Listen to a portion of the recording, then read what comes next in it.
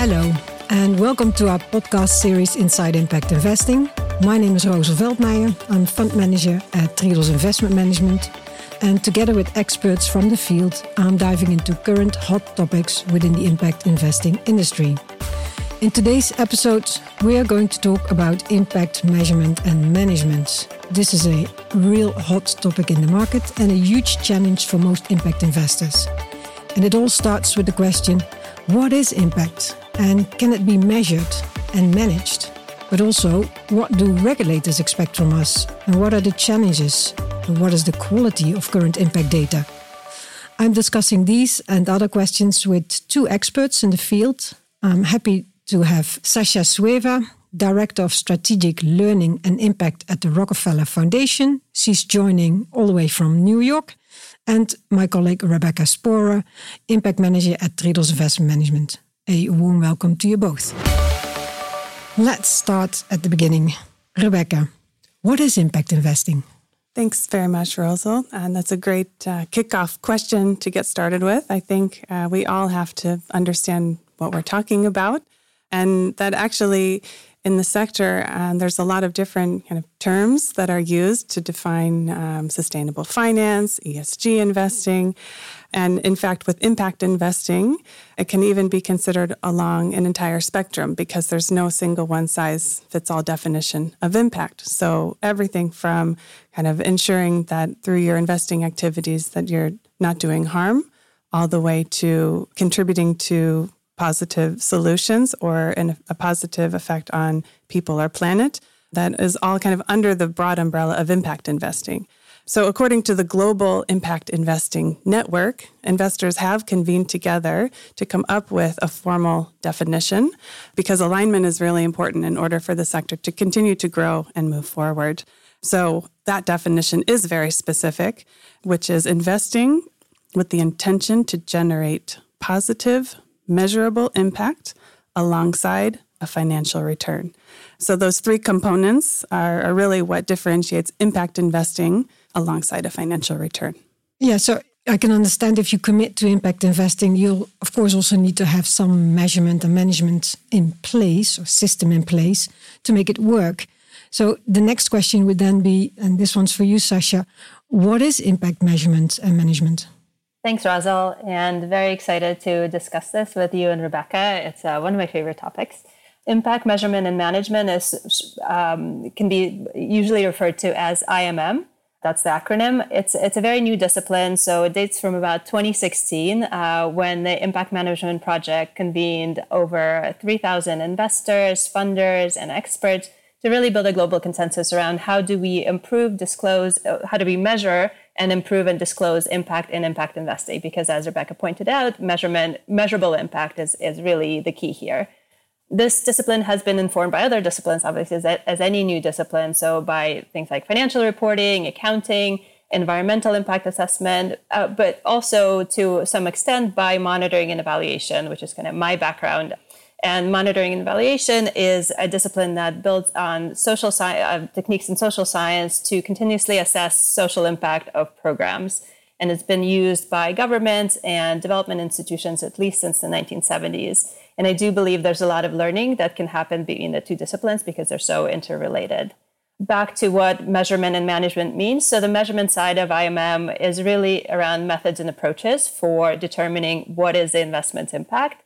And the management side refers to the systems, processes, cultures, capabilities that an organization uses to really actively manage this impact, to learn from the impact, and to be able to change the investment strategy in a way that produces more positive impact and minimizes negative impact. I would say that right now there's calls from practitioners to really just call it impact management, to focus on the learning part rather than just the collection of data part. But the acronym still stays as IMM because a 3-letter acronym is better, I guess.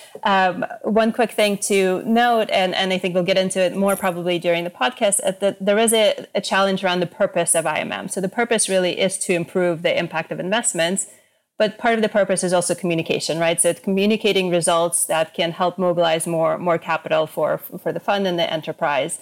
And that does introduce attention, and it's really attention and accountability. Who are we measuring this impact for? And I hope we get more into it as we go on with this podcast. And staying with you, Sasha, how can impact best be managed and measured? And what Rebecca was saying, there is no one-size-fits-all definition of impact. So is that problematic in terms of management and measurement? Rebecca's right that there's no size fits all. It presents challenges. It's not necessarily problematic. It does present challenges. I think first we can talk about kind of how do we measure and manage this impact. And one of the key resources I think that's useful is looking at the operating principles for impact management. They have a very nice graphic. I wish we had a visual here that shows how impact can be managed throughout the investment's life cycle. And really, to measure this impact and manage this impact, there are certain principles and tools that we can use that come from IMM, that come from M&E, and various different disciplines. I would say, looking at the cycle, at the heart of it, there's a few questions, or five key questions that investors should be asking themselves. So in the beginning, really what's important is to decide what impact am I looking for, and to understand what impact is my investment likely to produce. That's part of the due diligence stage. That's part of the conversations with investment managers. Then once the investment is made, we're trying to understand, is my investment generating an impact? And what am I learning about how, why, and for whom this change is occurring? And finally, there's question number 5 that actually often gets ignored, but I think is an important one. But what contextual shifts in momentum are happening in society at large, in the larger systems that may be affecting my investment, and therefore, how can I respond to them within my investment? To talk about principles and tools, I think as you're selecting tools, as you're thinking about management, some principles that I'd like to mention are the principles of the importance of interrogating the evidence, really understanding what evidence there is for making the investment and for keeping the investment on the course that it's on. Involving stakeholders, that's a huge kind of participation is really important when you measure and when you manage. Being selective with data and not overburdening, so not measuring too much, and being transparent and not overclaiming when you're reporting. So I find that the social value international principles are actually a really useful reminder of these principles that I mentioned. We can link to them. In terms of tools, once you have the principles set out, the main tool that we want to use is the theory of change tool. And it's really, probably a lot of listeners are familiar with it, but it's a visual representation of how your activities will lead to impact. It can be called a results chain. It can be called an impact pathway. It's really a way to lay out what is the logic of your intervention. It should be done with stakeholder consultation. So I'll keep talking about this a lot. So really involving stakeholders is important. There's a lot to be said, yeah. Yes. And it also is not a static tool. You do establish it at the beginning of the investment, but it actually constantly changes as you feed evidence, as you measure and manage your evidence. Yeah. And the reason the theory of change is useful is that at the measurement stage, it helps you determine which are the most important indicators to measure. So at the measurement stage, you're gathering the indicators. You should be selective about which ones you gather. You can actually come up with your own as long as you're clear about definitions. You can also use IRIS+, which is the Global Impact Investment Networks. One thing I do want to bring up in terms of learning, in terms of management, setting up expectations is key, because one of the most complicated things about impact management is understanding what to do when your investment is underperforming. And if you have involved all your stakeholders, if you have agreed on, okay, what our impact expectations are, if you had agreed on that, yes, this is credible data, if you have gathered feedback from your clients, which is an important measurement technique and a tool that, for example, 60 decibels can help investors do, that then you are in a better position to really have an honest discussion about what this data really means, and think of this data as something to improve the investment rather as a punitive data collection and a punitive tool. Yeah. One last thing really quickly is just, I think when we are managing, unintended consequences is something important. And that's kind of speaks to question number 5, what is happening in the system? So all of our investments are part of a system, so we could have negative and positive impacts. And really tracking them is really complicated. No one's gotten it right exactly, but it's something that we need to keep in mind. Wow, so that's a lot of information to digest. And hearing this, it seems that it's a very extensive trajectory to do it right. Do we, or does Triodos also apply this 5-step question approach? Can you say something about that? Sure. As Sasha described, and I was nodding along, it is an entire discipline. And I think in the investment sector, we are becoming more and more rigorous. We are becoming more sophisticated, and expectations are also increasing on us as Triodos. Amongst our investors are also, asking us about our processes internally. So I joined Triodos actually from the international development sector, so more from the public sector, where we also have a lot of experience measuring social impact, environmental impact. And putting that into the kind of investment context has been a really interesting journey. But I'll just do kind of a quick overview of how we see impact management at Triodos. At Triodos, it's been a really interesting journey. I mean, Triodos has always been an impact investor, kind of also before a lot of this terminology and consensus in the industry on definitions and approaches and frameworks, et cetera. For Triodos, I think it's always been at the core of our investing activities. However, now we are really kind of stepping up our game internally in terms of making impact really explicit, documented, and measured kind of throughout our investment cycle. This also kind of closely follows the 9 impact principles that Sasha referred to that are now with the Global Impact Investing Network. Just to describe our cycle as we see it, we start with the vision, which is really kind of what are the greatest challenges in the world that we want to tackle with our investments, and then moving from the vision to how do we also within the vision is how do we see the world? What is our ideal state? That where are we now, and where do we want to get to? And I think we all know about all of the challenges that the world is facing today. But then how can we as an investor make a difference? And that's really where we start to develop our strategy. And within our strategy, that relates to kind of the basis, the foundation for that is also the theory of change that Sasha described. So that becomes a little bit more specific. And us as investors, then we need to develop an investment kind of thesis and plan around implementing that strategy to achieve that vision through our investing activities. But say, giving an example of one of our funds in private debt and equity, we have the Food Transition Fund. And for each and every fund, including the food fund, we have developed a theory of change with an impact framework. So that then is based on the theory of change. And then within that framework, we have specific companies that we want to find, to invest in, to grow those companies in order to achieve those impact goals. And key performance indicators, how we measure progress, and are we doing well? What difference are we making? And there are kind of thresholds out there that we can compare against. So moving from the strategy then into the actual investing activities, I think that's also where it gets the rubber hits the road. Really, it becomes really important that the investment managers really deeply understand the strategy and implement kind of the integration of impact into the investment decision-making process. So really in the investment committee, assessing the positive impact potential of that specific investment, how that contributes to the overall portfolio. And again, there can be a spectrum. I think in any portfolio, you're going to have some companies that are maybe achieving huge scale of impact, so maybe reaching a lot of people, for example.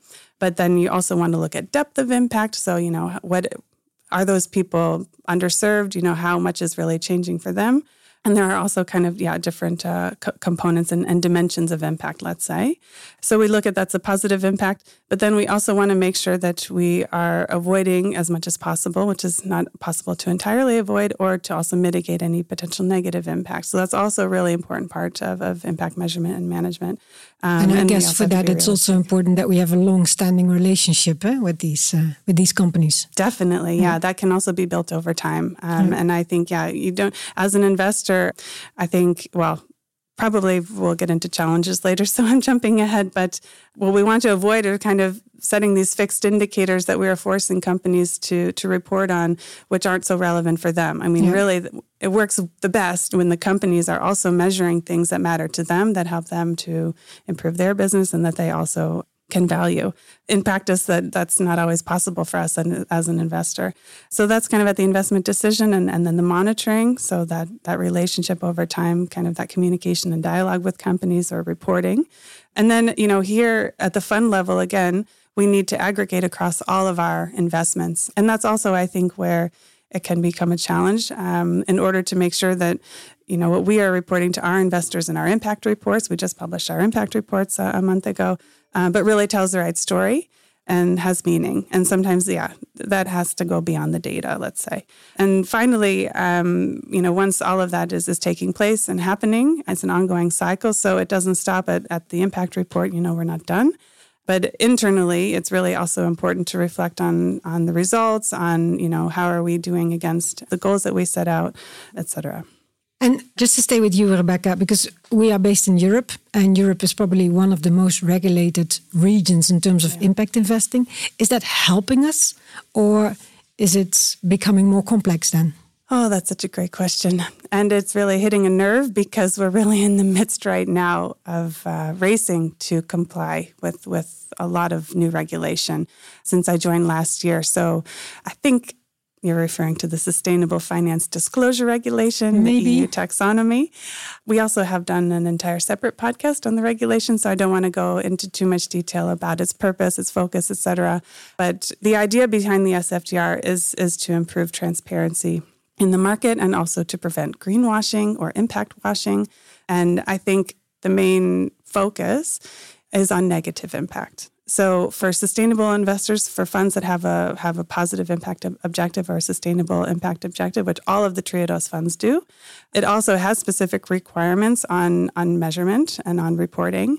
But really, there's a huge focus on also measuring and disclosing the potential or actually the actual negative impact in the portfolio. And that's a huge data collection exercise. And I remember when I first interviewed for this job, and the other impact manager at Triodos, Nikki, asked me, that's great. I know you have a lot of experience measuring positive impact, but what about negative impact? I got flustered, because that really is not done so much in the public sector, I would say. And now you know everything about it. And now I can tell, But I think one of those challenges that I was mentioning earlier around building that relationship with the company and also making sure that the KPIs are really relevant to the company. And again, I'm coming from the private debt and equity side, where we're also investing a lot in emerging markets, where the companies, we're investing in growing SMEs. And we have longstanding relationships. And now here is this regulation that has this fixed set of indicators that are not flexible and that we cannot sort of, work together with the companies in order to define how we're going to measure your impact. But no, we have to ask them certain questions. Yeah. So that comes down to, those negative impact indicators relate to the environment and also their social indicators. So on the environmental side, it's carbon emissions, it's biodiversity, water use, hazardous waste. For companies that maybe are in our financial inclusion portfolio, for example, that, they're also learning about all of this for the first time. I shouldn't say all, because some are very advanced and very sophisticated and have the systems in place. And I also shouldn't call out financial inclusion versus some of, the renewable energy portfolio. But the point is that there's different levels of understanding right now within the companies themselves. We're in this awkward position as investors to say, look, we're asking you this information. We know that, you don't, you may not be measuring it yet. And they come back to us and they say, well, thanks very much. How can we measure it? How can you help us? How can, where can we get guidance and support? Yeah. And that's also an area where, we'd love to do more. But I think as investors, we can only do so much. And you also already sneaked in some challenges that we're facing. Going back to you, Sasha, what do you see as the main challenge in impact management and measurement? Yeah, no, I agree. Rebecca has brought up a lot of them, and especially this kind of challenge of reporting and accountability. Just because reporting to regulators and to investors is important, we really, which is kind of more upward accountability, we can't forget that really our responsibility is downward accountability, really to those who the investment ultimately serves. So I think the big challenge is building systems that are not necessarily just built for compliance, but systems that are built to improve the impact of the investments. I think there is a danger that with more and more regulations, we will not pay enough attention to what impact is actually happening on the ground, and to really, as I was talking about, selecting the indicators that are particularly important to each investment. This relates to the challenge of purpose. So who are you collecting this data for? Why is this data needed? And the danger of collecting too much data is really, one, resourcing burden, but also kind of burnout, survey fatigue, data fatigue, where there's a frustration and rejection of measurement, which hopefully will not happen. Another challenge that we've mentioned, Rebecca and I have both alluded to, as have you, Rosal, is the challenge of definitions. Impact is not necessarily intuitive. We've had ages and ages to get used to the idea of money and decades to financial terms, to get used to financial terms. The impact term, especially on the measurement side, is more new. But what worries me is not necessarily the lack of clarity per se or the lack of definition per se, but that this may be contributing to investors not valuing impact as highly as they should. This is not the case for Triodos. So obviously you have very sophisticated measurement systems. There's a lot of other funds that do as well. But impact investing is a broad church. There's a lot of people who are investing who don't necessarily have the systems or the understanding of impact. And there's a paper by Florian Heben and colleagues that came out relatively recently that looks at investors' willingness to pay for impact. It's called Do Investors Care About Impact? It shows that while investors do pay for impact in general, they are not willing to pay more for deeper impact. That is concerning, given that what we're trying to do is actually change systems, change society to really get to deep impact. I think this has some solutions. This understanding how to value impact can be helped by monetization. So that monetization is basically converting impact back into money. So using some techniques and assumptions to get to social return on investment, for example, or impact multiple of money, as I mentioned before. I don't tend to do this as a practitioner. I think there are too many assumptions that go into a lot of these calculations. I also have the belief that economy should be turning towards impact rather than impact turning towards money. But at the same time, the space is dynamic, and I think we're always learning and we're always reconsidering our beliefs, and maybe monetizing impact will help investors understand the value of it. Another thing that's aligned with that is really setting targets, which I've mentioned before. Once you know what threshold you're going towards, you can understand whether you're further along or closer or not far enough along to impact, so willing to invest more money into something that's more impactful. Yep. Two more things to mention is verification is a potential solution, I think, for some of this, for impact washing. So that's being done.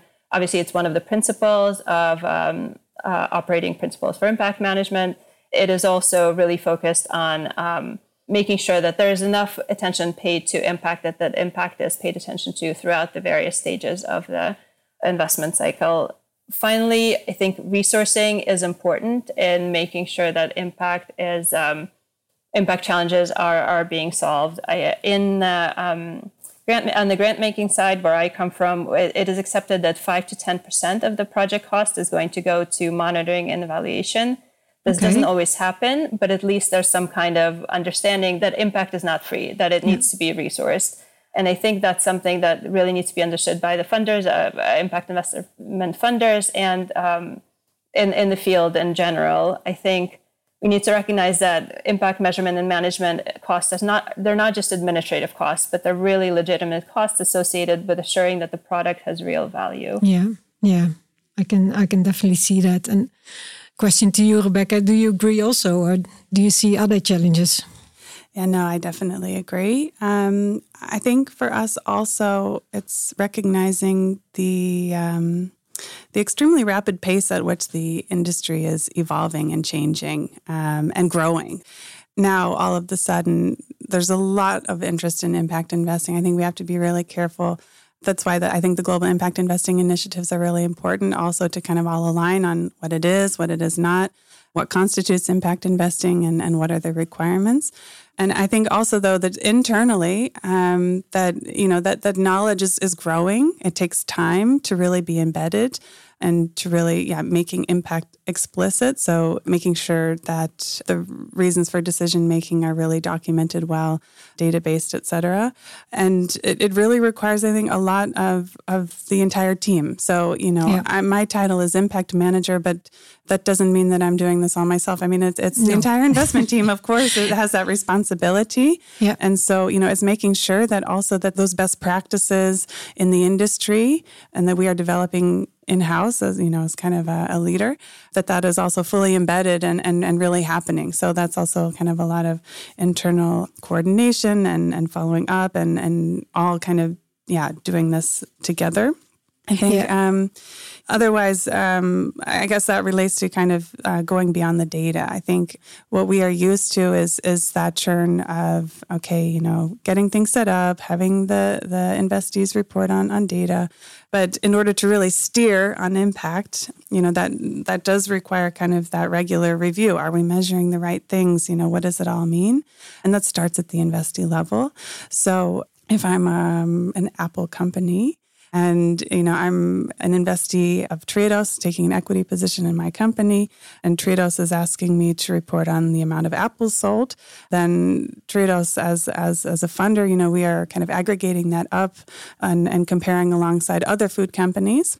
But then you can obviously take it a lot further, and it depends on kind of the company's ability to kind of, go a step deeper to maybe look at, are those apples being eaten by the people that we were targeting, that we were assuming that they maybe they weren't eating apples before, or maybe those apples were going somewhere else. Maybe, the kids that were packing the apples in their lunch were throwing them in the trash. So you can take it further. I think you have to kind of draw the line somewhere, but also get enough meaningful information to really steer and to inform decision making. And this also relates to the difference between output versus outcome, impact. These terms are very often mixed in impact reports. Mm-hmm. And this is a nice example. But what is the difference and what is more important? Maybe, Sasha, you can elaborate on that. Yeah, happy to. It's a really good question, and it's a philosophical one. I will give you the short answer that output is something that's provided, so a service or produced by an investment, often measured in number of people receiving the service or number of people buying the product. As Rebecca mentioned in the Apple example, it would be people buying the Apple. And outcome is how a person or planet have changed as a result of this output. So have they eaten the apple? And you can go further to impact, which is like, has that eating of the apple affected their health in a positive way? I would say outcomes are more important. Outputs are really just proxies for impact. They're necessary, but they're not sufficient. So if we want to have integrity in terms of impact, that does call for measuring outcomes, full stop. At the same time, this is a nuanced question. I understand kind of why we're asking it because there's a practical dimension to it. Outputs are easier to measure. That is why a lot of the indicator compendiums, for example, are really, for example, like the Iris Plus, are focused on outputs, especially on the social side. And they're also more in the company's control. So again, with the apples, you can control how many apples are being sold. You can't necessarily control who's eating the apple and how that apple is affecting someone's health. There are a lot more forces that are acting on the person eating the apple that are more systemic. Yeah. And really outcomes, the way to achieve outcomes is to have collective impact, to have more than one investment acting on the same outcome. And this is why there's a lot of conversation in the evaluation circles and in IMM around what do we measure? And people fall on different sides. As we think about outputs versus outcomes, it's important to think about attribution, right? With an output, it's very clear that you had control. With an outcome, as I said, it's less clear, and to figure out whether the change in outcome is attributable to your investment, you do have to use pretty sophisticated evaluation techniques. So usually you would go for experimental design, which necessitates randomizing groups into groups that received your interventions and groups that didn't receive the intervention, which is a control group, and then comparing between the two. Because impact and outcomes, as I said, can be affected by things like policies or people maturing. You do need to understand what is the counterfactual, what would have happened if your investment didn't exist. And as I said, there's experimental methods to do it. There's quasi-experimental methods that require more statistical manipulation. They're costly and they're difficult, and you can't use them all the time. So I think for example, with Rockefeller, we measure both outputs and outcomes, but we don't necessarily hold investments responsible for outputs because we understand the distance from their own control, and we don't always use the methods that will allow us to parse out what the counterfactual could have been. Yeah. We really focus on contribution. So is there likelihood that your investment has contributed to these outcomes when you're looking at an investment per se? And of course, in the philanthropy sector, you've been measuring and managing impact already for a long time. What is your advice to the investment industry? What can we learn from you? I think learning is really never a one-way street, right? There's a lot that impact investing can learn from grant making and a lot that grant making can learn from impact investment. I really believe in conversation, and this is why it's so amazing to have this podcast to really get through these issues together, not as I'm telling you this. Research shows, and there has been research done on this, that we all have common challenges around meaningful use of impact data, both on the philanthropic side and on the impact investing side. And this is something that we're going to keep working with together and really try to get best practices around. I think where philanthropy is in an easier space is that we don't have the accountability tensions that investors do. So there's more freedom to focus on relevance rather than on standardization of impact. And that helps in terms of the relationship with the grantees. It helps in terms of management of impact. But I think this lack of standardization also has a flip side. So there are a lot of complaints from grantees that different foundations have different reporting requirements. So you have to report completely differently every time. And maybe if there was more of a harmonized reporting framework or some kind of standardization, that would be helpful. It just has to be done in a thoughtful way. I think there's also opportunities for cross-learning in spaces where philanthropy has thought more about and more deeply about. So things like participatory methods, systems thinking, really thinking about the complexity of evaluation and how it's not linear. I think there's actually a lot of thought that is being done on the IMM side of that as well, but there's opportunities to learn as impact investing is tackling more systemic challenges. And one thing that I've mentioned before, but it's really resourcing. In philanthropy, there's an understanding that impact needs to be resourced, that there needs to be someone who's responsible for collecting this data, for really putting the systems together, and for really now more and more for learning about it. So there's as I said, my title is Strategic Learning and Impact. So it's creating the space for learning, the conversation around learning. And if there's no person who's responsible for it, it just tends to get lost in the model. Yeah. I would say that's something that impact investing can learn. There are other fields we can learn from, like healthcare, for example, as we're talking about outputs and outcomes and really involving patients. Everyone is learning around this continuum. I think overall it's an important conversation to be had, and I'm so glad we're having these conversations and that we can learn from our successes as well as from our missteps. So let's continue in future then. So my final question then to you, Rebecca, where do we go from here? Just echoing Sasha's last point around discussing with each other, learning from each other. One of the main differences that I've experienced coming from the grant-making sector into the impact investing sector, and I mentioned it before, but is kind of that holistic focus that we're trying to really understand the entire footprint that we have as an investor and what is our contribution to that impact that's taking place. And that includes both positive and negative impact.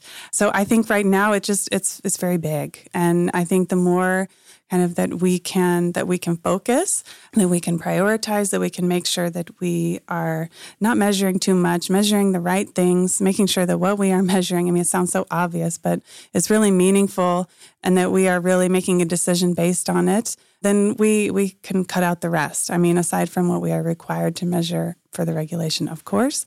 I think, we as investors, we are more restricted, but that also makes us disciplined. So that's also a good thing.